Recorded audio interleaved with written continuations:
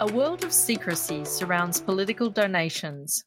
Any attempts to create more transparency in government are thwarted by the same political parties that benefit from this secrecy. You'd be forgiven for thinking that this was the start of some kind of spy thriller, but it's actually the current situation in Australian federal politics. With the recent release of data from the Australian Electoral Commission, we can see that political parties in Australia collectively received $168 million in income for the last financial year. Yet more than half of the funding for the major parties remains secret. Here to talk about this concerning issue are two of our institutional reform experts, Kate Griffiths and Tom Crowley. So, Tom, we'll start with you. Can you break down that $168 million for us? Who got what? I sure can. I think the first important thing to understand about that $168 million, and I think it's going to be a theme that we'll return to several times over the course of this discussion, is that we can't see most of it. So you alluded to that in your opening spiel there. It's only a very, very small fraction of that $168 million that is declared. So, for example, the sort of total amount declared for each of the major parties is somewhere in the vicinity of kind of $6 or $7 million. And so that's only tends to be kind of large donations that are declared, and there are a number of kind of transparency issues, which we'll return to later. Of what we can see, the major parties received more in donations than the other parties combined, but the largest individual donor was to a minor party. It was Clive Palmer giving almost $6 billion to his own party. So that individual donation was a very large one. But then beyond that, of the declared funds that we know about, the Coalition received 41%, Labor received 33%. But the Greens came a distant third at 11%, and Clive Palmer's donation was sort of fourth place in the overall rankings. Again, the pool of what we can see tends to be dominated by a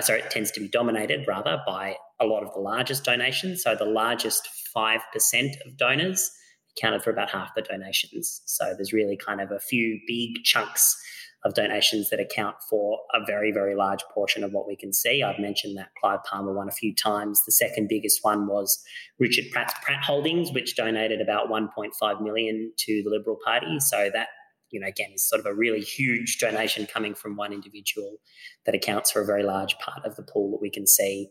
And there are another couple of there was a Liberal Party linked foundation called the Greenfields Foundation. That was the next one on the list. It donated about $500,000.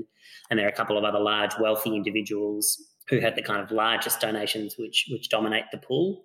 And in general, I think it's fair to say that particularly on the coalition side of things, that those large individual donors are the kind of the big fish, if you like. And on the Labor side, it's a slightly different story. They, of course, have a lot of unions that will donate a significant amount of money, and a lot of their largest donors are unions. So the Shoppies Union, the SDA, was the leader of the pack there for Labor. They donated almost $500,000, and Labor also made a lot of money from its kind of internal investment vehicles that it owns and things like that. So it tends to be a story, from what we can see, of a few large players dominating the pool. A few other kind of notable names. I think the other thing that's maybe notable in this space is the kind of what we might call the bipartisan givers, who in a spirit of bipartisanship give large and healthy donations to both sides of politics, even in a year like this where there was no election. So, for example, the Macquarie Group, ANZ, the Australian Hotels Association and Woodside Energy, they're all giving kind of six-figure sums to both major parties. We might ask, why would you do that when it's not an election year? What are you getting in exchange for that fairly hefty price tag? It may simply be that they're just sort of very interested in a healthy political system, or perhaps, it's something maybe slightly more nefarious, if we like, and to do with kind of influence and kind of wielding influence. And certainly a report that Kate and that Danielle Wood wrote a couple of years ago, the report Who's in the Room, kind of considered this question, and there's certainly a lot of evidence that companies that do donate to both sides of politics are sort of playing the long game, if you like, and that there is a link between sort of donating to major political parties and opening doors and wielding influence. So it's always sort of notable to kind of see which companies are playing that sort of game, and certainly some of those ones that I mentioned, so ANZ and a couple of others, are kind of repeat donors, if you like, and often names that pop up in these sorts of figures. So I'm just going to interrupt you there, Tom, because I know we're going to get to kind of what these donations buy in a little bit. And you just read my mind, because I was curious why a group would give to both major parties. I mean, it seems like a case of hedging your bets. But if there's no election, then why would you do that? I'm going to turn to you now, Kate. And one of the most concerning aspects of this donations data is not necessarily the publicly declared donations, but the high quantity of undeclared funds. Why the secrecy? Aren't political parties required to publicly declare donations? So you're right, Kat. There are rules around disclosures of donations. The trouble is that they're fairly weak at the federal level, and there's quite significant loopholes, which mean that there's actually a lot of money in the system that we really don't know anything about. So if we go back to that sort of $168 million in income that all parties sort of collectively received in the last financial year, we can look at that and see that about $59 million of it is public funding. So that's money coming from state and federal electoral commissions, and that's supporting parties' kind of base operations. There's then about $109 million in private funding beyond that. And if we look at that private funding, roughly speaking, there's about a third of it that we kind of have a clear idea about, and about 2/3 that we really don't. But it does vary a lot by parties. So when we look at particular parties, if we take the Coalition, about 52% of their private income is undisclosed, which could be a whole mix of small donations, for example, from mum and dad donors giving $100 through to large donors who could be splitting their donations below the disclosure threshold. And this is one of those loopholes I was referring to. So unfortunately, the rules, as they're written, they're supposed to kind of put major donors on the public record. They've got a threshold for how big you have to be to count as a major donor. It's $14,300. So donating more than that, and you should be on the public record. But that's already a very high threshold, far more than the average Australian could afford to contribute to a political cause, of course. Or even if you do exceed that threshold, if you did it in multiple separate donations below the threshold, there are no guarantees you'll be on the public record because the party doesn't have to aggregate donations. It is up to the donor themselves to self-declare to the Australian Electoral Commission that they've made donations totaling above the threshold. And there's really no policing of that. So I think that's one of the significant loopholes out there. Another is just how high the threshold is in the first place, and the fact that there's people giving $10,000 who don't have to be on the public record, when $10,000 we know is enough to buy a seat to sit next to a minister at a fundraising dinner.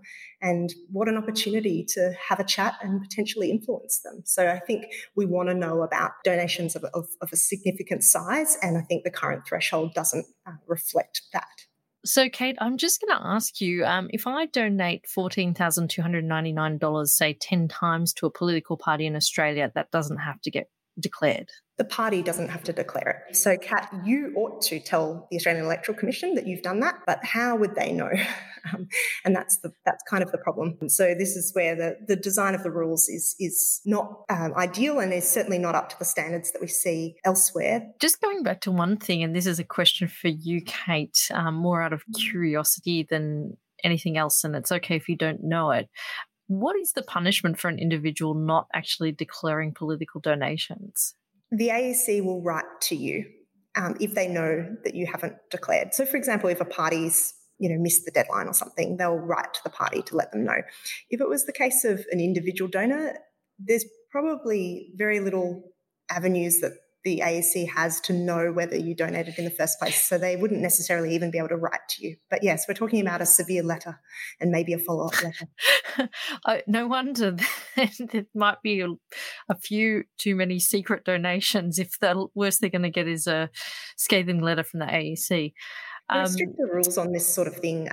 For example, the New South Wales Electoral Commission has stricter rules on this sort of thing, and there are real sort of penalties associated with it, and there is some policing of their disclosures regime. So it's not that it can't be done, it is just not being part of the system that's been set up at the federal level. Yeah, and I think the onus certainly needs to be on the political parties rather than the individual, because it's much harder to police individuals considering you'd need access to their private bank accounts. It's also just not something you would want public policy to be trying to do, to police individuals, because I think what we're looking at here is about how parties themselves, political parties, are funded, and providing some transparency to voters and to the public at large about who has the potential to influence their decisions, their policies, etc.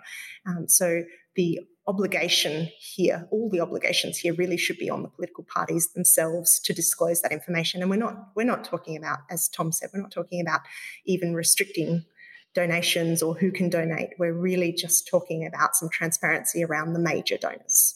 Privacy for small donors, sure. Some transparency for the major donors. And I completely agree with you there, Kate. And I think, politicians and parties do have a higher sense of responsibility to the people that they serve. So I think it's appropriate that the onus falls on them. A third problem, I guess, with the way the rules are designed, which is there's this very large bucket of funds called other receipts that the parties do declare, but it's completely ambiguous sort of what the source of these receipts is. So it could be that income from a bank called another receipt. It could be investment income, or it could also be that the bank attended a fundraising dinner and contributed to a political fundraiser. And both of those things look the same in the way the donations data is published. So we do see this messy bucket of other receipts. And effectively together, if you take the two major parties and you combine their undisclosed, their undeclared funds, because presumably they're below the threshold, and these other receipts, together you get about 90% of their income. So there's really only about 10% we're seeing on the public record for the two major parties. Now, you've just given me this mental picture of a large bucket of blank receipts somewhere in a political office, but it's really interesting that you say that there's all this stuff that is just unaccounted for. Now, I really want to turn to that question of, what do these donations buy you? Donations are a form of kind of political expression. You can contribute to a political cause financially by supporting a party.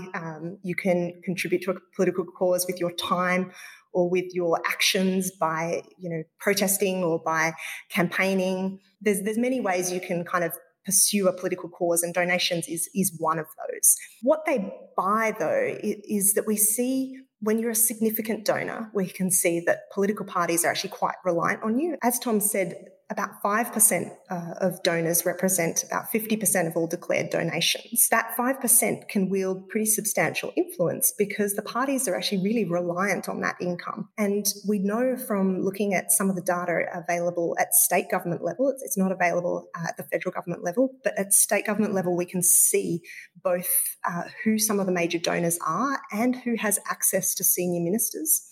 And when you put those two data sources together, you can see that in Queensland, for example, about half of the major donors are getting a meeting with just one of the top three ministers, the Premier, Deputy Premier or Treasurer. Now, that's an incredible level of access that the typical Australian could never expect. So it does suggest that donations open doors and give an opportunity to influence. What sort of influence actually happens in terms of policy outcomes is very hard to pin down. So, Tom, last year, Senator Jackie Lambie put up a bill to improve the transparency of political donations. What happened there? So this is an interesting and I think very revealing case study. So the first thing, and I can't really emphasise this enough, this was not a very revolutionary proposal. It was not proposing to limit donations in any way or ban any sort of donors. It was really very tiptoe, very, very small proposal. It was really just about exactly these sorts of transparency and informational issues that Kate's been talking about and trying to remove some of those barriers. So the things that the bill proposed to do was require, instead of that $14,300 that we've been talking about, to bring that down to $5,000 and require the parties to declare donations over $5,000. And then there was a proposal to stop donation splitting, exactly the kind of thing that you were suggesting before, Kat, where you might break up into sort of $14,299 increments to prevent that from allowing people to sort of hide their donations under the transparency threshold, if you like. Then there was also something about making income from those sort of political fundraising events declarable and shortening the time frame. So again, it's worth noting we're talking here in January 2021 about the 2019-20 financial year, which ended kind of 7 or 8 months ago, which is sort of a very long time. We've all sort of forgotten what was happening then. Obviously, a lot's happened in our lives in the intervening period. This bill sort of proposed moving that to sort of a matter of weeks rather than months. So to, again, kind of make it just a little bit more timely and topical and transparent. So I think I've done a reasonable job of selling this bill, but it was whitewashed completely, so that the committee that considered it basically just completely rejected it out of hand. Of course, these sorts of committees tend to have, of course, a predominance of the two major parties together. And it was rejected on the basis, and I quote, that there is already an effective regime in place, which is essentially, no, thank you, we're not interested in talking about this. Go away if you like. And I think it's fair to say that that's a fairly disappointing, if not altogether surprising response. But yeah, I think an interesting kind of case study in how difficult it can be to make any change on this when the kind of the ones who I suppose perhaps benefit from the lack of transparency are the major parties which tend to hold the levers to do something about it. So I want to have a look at how Australia compares to the rest of the world in this transparency around political donations. What other countries are doing well? Actually, I think one of the most helpful comparison points for the Australian for the federal donations regime is actually the state donations regime. So right here at home, we have many states doing kind of much better on this than we see at the federal level. Most states, in fact, do better on this. So New South Wales, Queensland, Victoria have all implemented stricter disclosure regimes around transparency.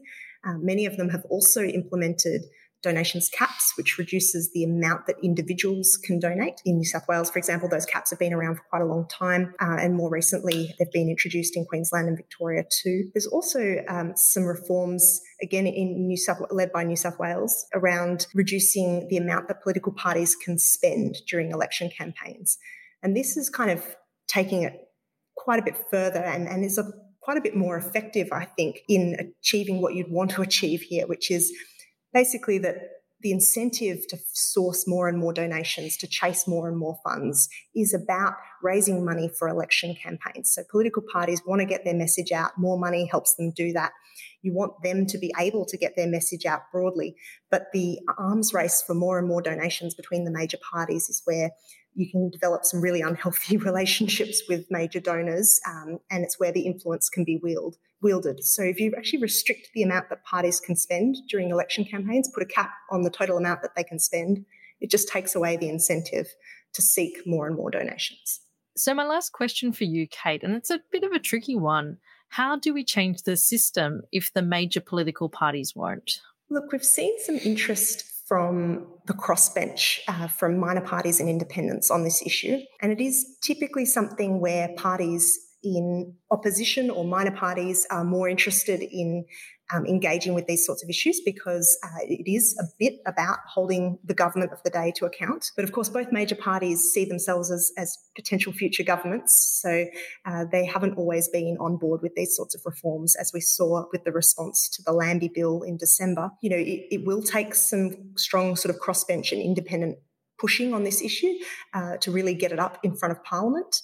But it also takes, much more importantly, public interest in knowing about who's influencing politicians and political parties, their policies, their decisions. And it's that sort of public interest, which we do see, that helps to build momentum and helps to build pressure on the major parties to take action on this. Because at the end of the day, it's a real opportunity for one or both of them if they want to seize it. It's something that is extremely popular. These sorts of reforms are widely popular. They are also cheap. They are easy. It's a very simple thing you can do to demonstrate a bit of integrity to the Australian population, and what you gain from that could be building public trust. And any current or future government is going to benefit from building public trust. So I think that there's, big missed opportunity on the table here. I think that's a great point to end on, Kate, this idea that actually implementing these rules would give a great signifier of transparency and building that public trust back up, which has been at an all-time low for quite some time. Just want to thank you both so much for sharing your insight on the complex world of political donations. It's an area that's often out of the spotlight, but if you think it deserves greater attention, then by all means, I think do your research, listen to podcasts, read the news, and stay aware of this process because it's really important and deserves more attention because fixing this reduces opportunities for influence and corruption in politics. If you've enjoyed this podcast, please subscribe on your favorite podcasting app and leave us a rating or review. You can continue the conversation on Twitter @GrattanInst and social media @GrattanInstitute. As always, take care and thanks so much for listening.